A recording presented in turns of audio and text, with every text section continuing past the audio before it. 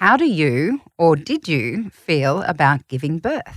When we go into birth feeling confident in ourselves, in our partners, in the team, in nature's design, in our hormones, then we put ourselves in a sort of grouping that gives us a better chance of having a more natural, a more gentle, a more joyous experience and a more loving and connected experience. On this episode of Feed, Play, Love, we're going to show you the way to feeling confident about having a baby. Feed, Play, Love with Siobhan Hunt.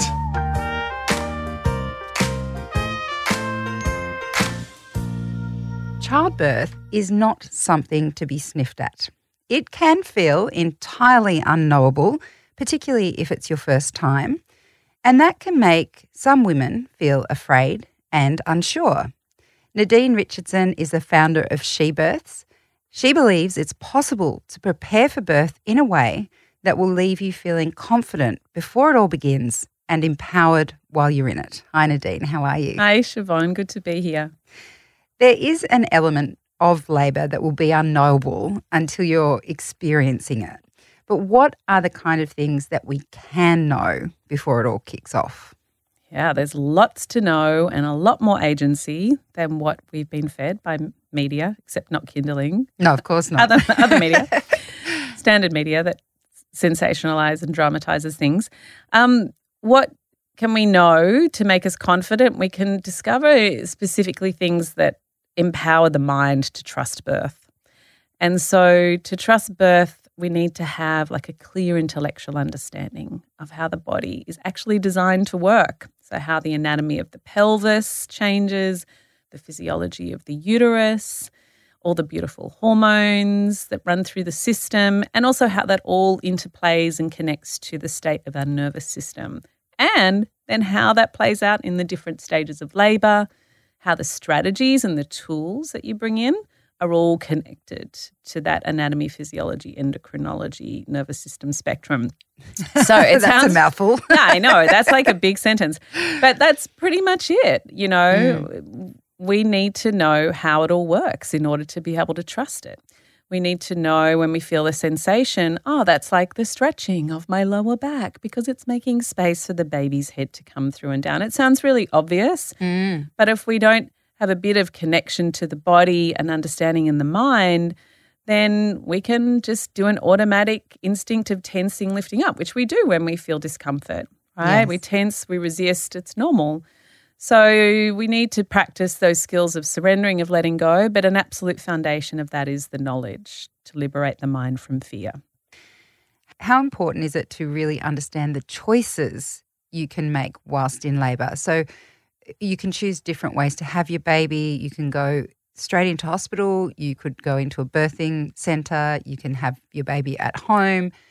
But in the process, we all know we can't completely plan our birth. Some things will happen. So how important is it to understand those elements as well? Yeah, we need to firstly, when we're understanding the choices we make, often we make them from a pretty naive place very early on in pregnancy, you know, maybe based on one or two friends or, you know, what our parents did. And then as we become more informed, like we know everyone's trying to get a master's degree, you know, in like 5 months' time before the brain shuts down and before labour starts. So, you know, as we gain knowledge, I think it's often a reassessment and a reconsideration for a lot of people. Have I made the best choices? Because if you do something like She Births, you know, we're going to present you with the statistics. So, you know, the New South Wales Birthplace study shows that, you know, among the sort of 250,000 women a year that give birth in Australia, of those, like 90% of the home birthing women will be able to have a natural vaginal delivery. And then if we look at the birth centre women in the public system, around 70% of them will be able to have, 70 to 80% will be able to have a natural vaginal delivery. And then say we look at the private system, we're looking at 50%. So 1 in 2 women having a caesarean in a private hospital system. So, you couldn't really justify that. You can't, and this is a standardization, like they're low risk and they're, not obese and they're not geriatric, which is such a horrible term. So standardized, across that, you have to start to think, well, potentially the systems might be actually tailoring our experiences. And so it's really important that every woman gives birth where she feels the most safe. Wherever she feels the safest is where she will have the safest birth. But we need to have conversations. We need to look at stats. We need to interview our providers and make sure we are a match and we can be on the same page. That's what birth preferences sheets are all about. So choices can get changed, even if they're not changed, having good conversations so that when you get in that car to go to the hospital, for example, you feel super pumped and excited that those are the right people for you that can support you through the vulnerability of labour as well, that you feel safe there. Obviously, there are different choices you can make in terms of where you're going to give birth. But if you're someone who's chosen to give birth in a hospital, that can feel like a very big institution. So you're just mentioning there, you want to know that you're in the right fit. You want to have confidence that you've got the right team. But I wonder how many people feel confident in that hospital space, because even some birthing centres are in a hospital, right? Yeah, and majority are. Yeah, and it depends, I suppose, on your personality as well. But I know that whenever I'm in a medical situation, I'm like, you know more than me. Yeah. And of course, in certain situations, even with birthing, that's going to be true. But I find it interesting in that kind of conversational space and trying to make your preferences and your needs be heard in a big, bustling, busy hospital. I'm thinking many women would probably just say, I'm just going to do what you tell me. Yeah, and I think this is where education is so important, to really understand the nature of evidence-based being utilised in hospitals. So the research tells us that it takes about 17 years minimum for evidence-based practices to be implemented within a hospital system. Wow. Yeah. Jeez. Wrap your head around that one. They're dinosaurs, like they're very slow-moving, bureaucratic dinosaurs.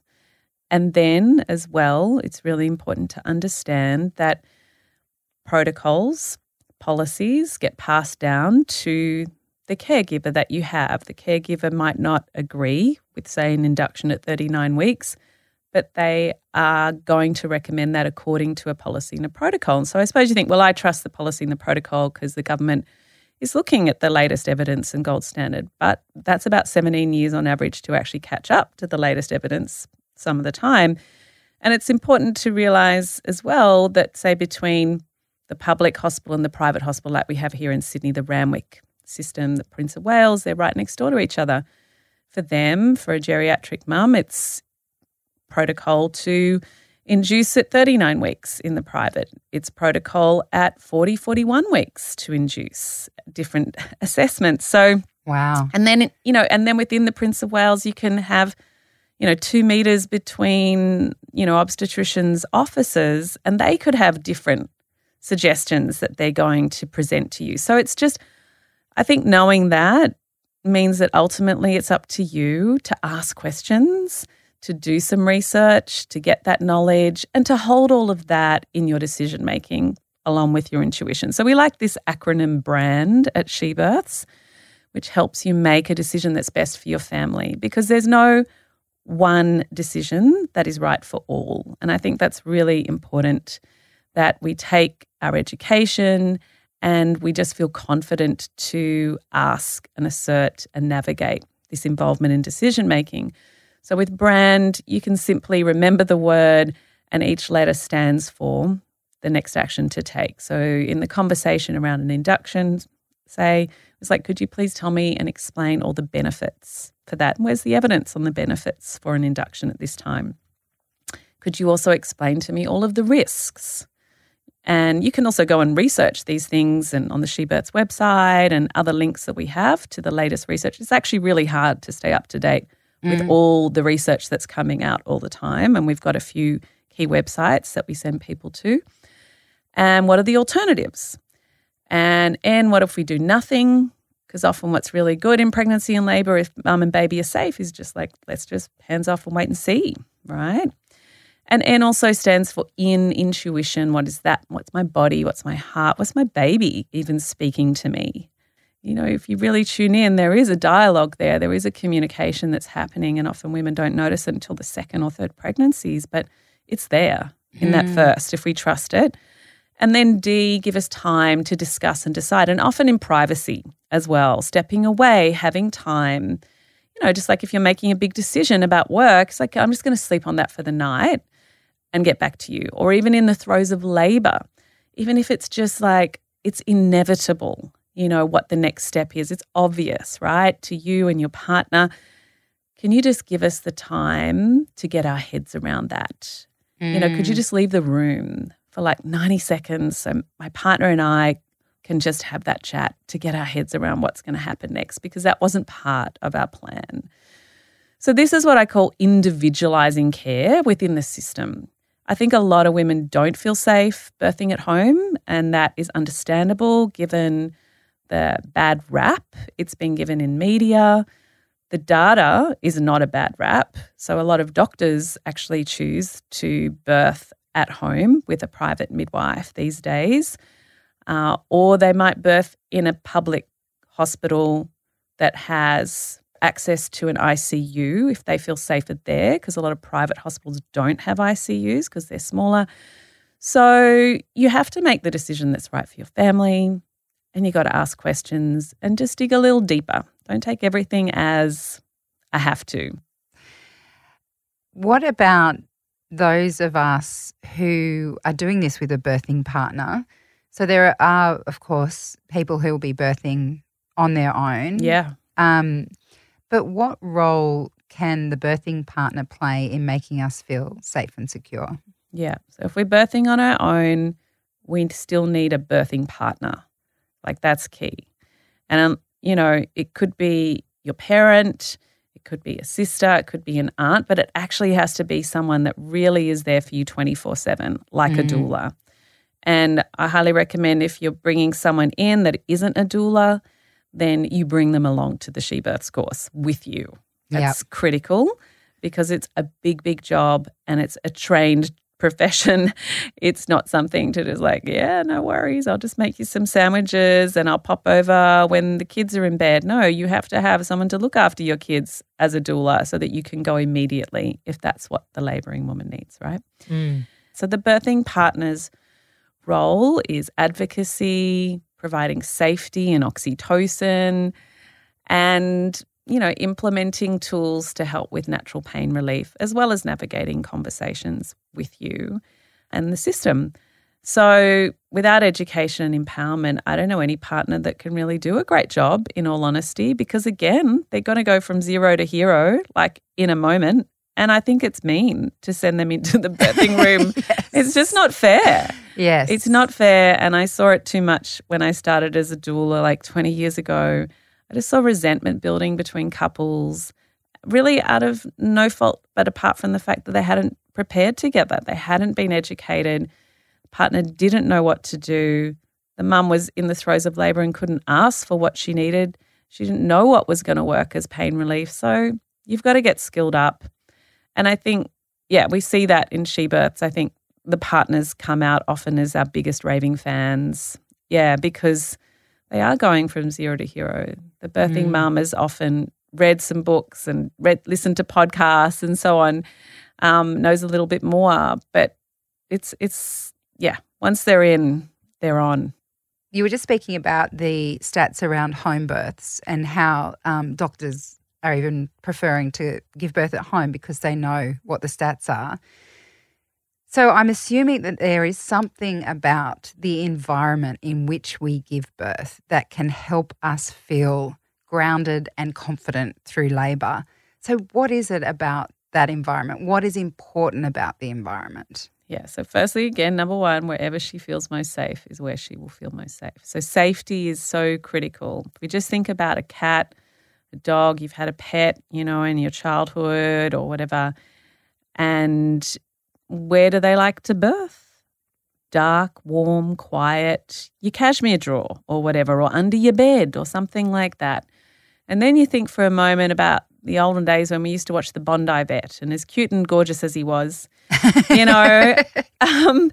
would come on in and the TV crew would be there and they're like, oh, look at this beautiful Labrador. She's in labour right now.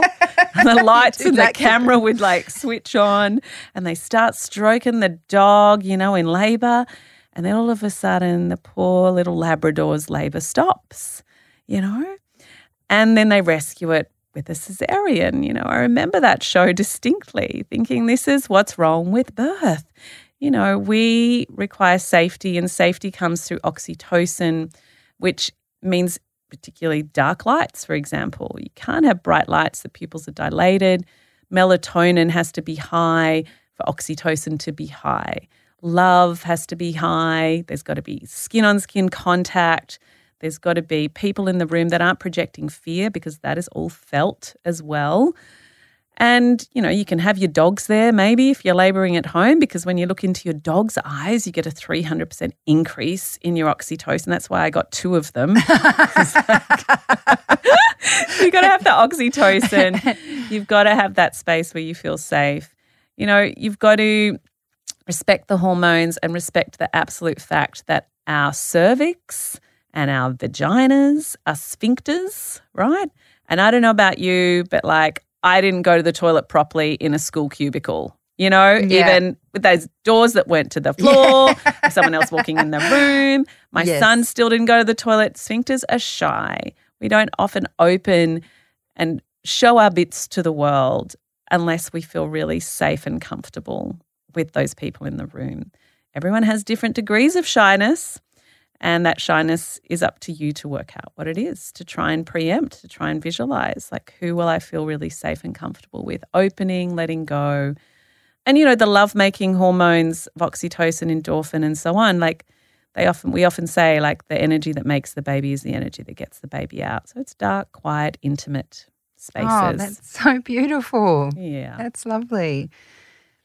Something that can make women unsure or less than confident, let's say, is other people's birth stories. Oh, yeah, that's true. Because everyone loves recounting how hard it can be, their battle stories, so to speak. But I can also see the value in hearing about other people's experiences. And I'm wondering what your take is on that. Is it a good thing to ask people about their birth experiences, or should we just be saying politely, look, I'm interested in maybe talking to you this after my own birth, but I'm not ready for it right now. Yeah, wise words, wise words.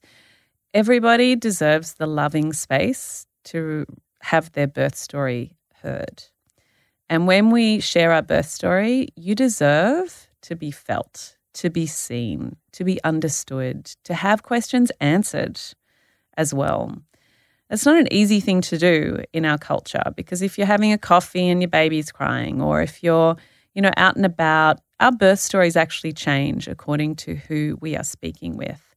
And we'll often go through it many times and share it in lots of many different ways after giving birth until it starts to set into its own little neural pathway as the primary story. So I think that's really important to understand, that it's flexible. So it is really important that every woman has that space. It can be great to see a therapist, but I would also suggest talking to a birth expert, someone that actually attends at the coalface, because I've had mums that have been doing therapy sessions for years about their birth, come to me and prep for their second birth, and I just explained to them, well, that was because of the induction, and that was also because of the posterior presentation. You did so many hours, without an epidural, you're friggin' amazing. And they're like, wow, I just thought I was a failure and nothing was ever helping me. Anyway, that's an aside. So I just want to frame that for all women. But the pregnant woman also has to respect her neural plasticity and understand the nature of the brain As humans, we receive and encode negativity 5 times faster than we do positivity. That's a design for survival, right? Could be a saber-toothed tiger in that bushes on Bondi Road. I have to think of worst-case scenarios. So we have to be really protective of the stories we hear. And for every negative story, you really need at least 5 positives just to counteract, to give some sort of balance. And that is the same ratio in your relationship, by the way. You need 5 good things that you tell your partner about them to the 1 complaint, just to keep things alive, just to keep it floating where it's at, right? It's got to be more than that 5. That's Dan Siegel's work into the neuroscience. So I think it's really important to also remember that when we hear a story, because the brain works through narrative, we make meaning of our lives and the world all the time through creating stories, that you are 36 times more likely to remember that information if it's told to you in a story. So if you just think about like how you empathize as a woman with other women, when they come up to you and they say, oh, I just want to help you out, so I just need to tell you exactly what you need to do because birth is blah, blah, blah, and my experience was blah, blah, blah.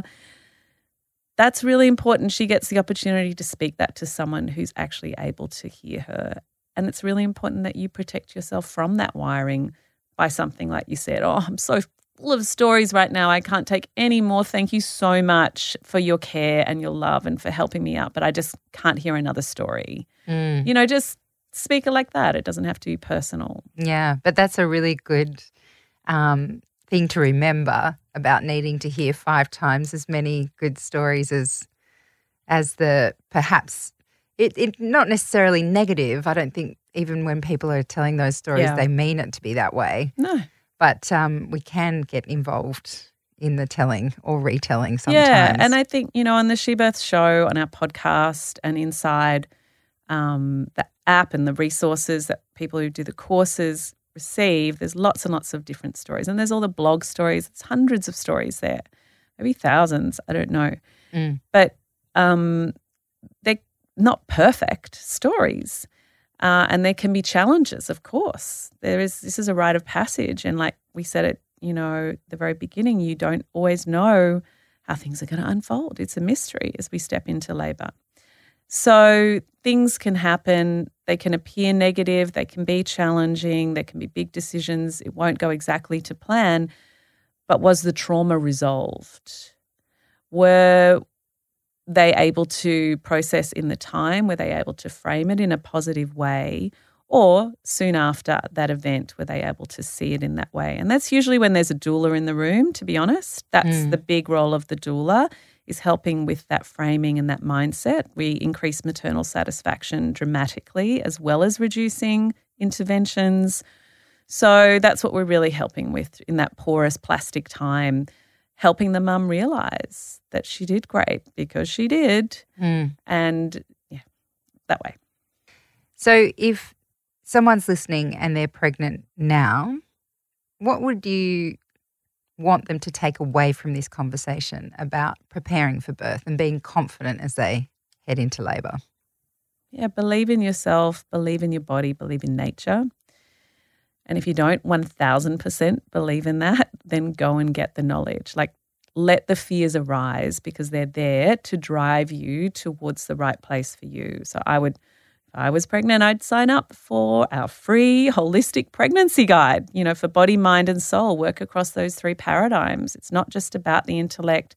It's also about caring for the body, feeling good, lowering anxiety, doing practices, yoga and so on, meditation and breathing. And, embrace the journey and keep diving into the knowledge until you feel 1000% confident and trusting in your ability. Oh, that's beautiful. Nadine, thank you so much. You're welcome. Thank you. That's Nadine Richardson. She's the founder of She Births. And if you'd like to know more about She Births, check out the links in the notes of this episode.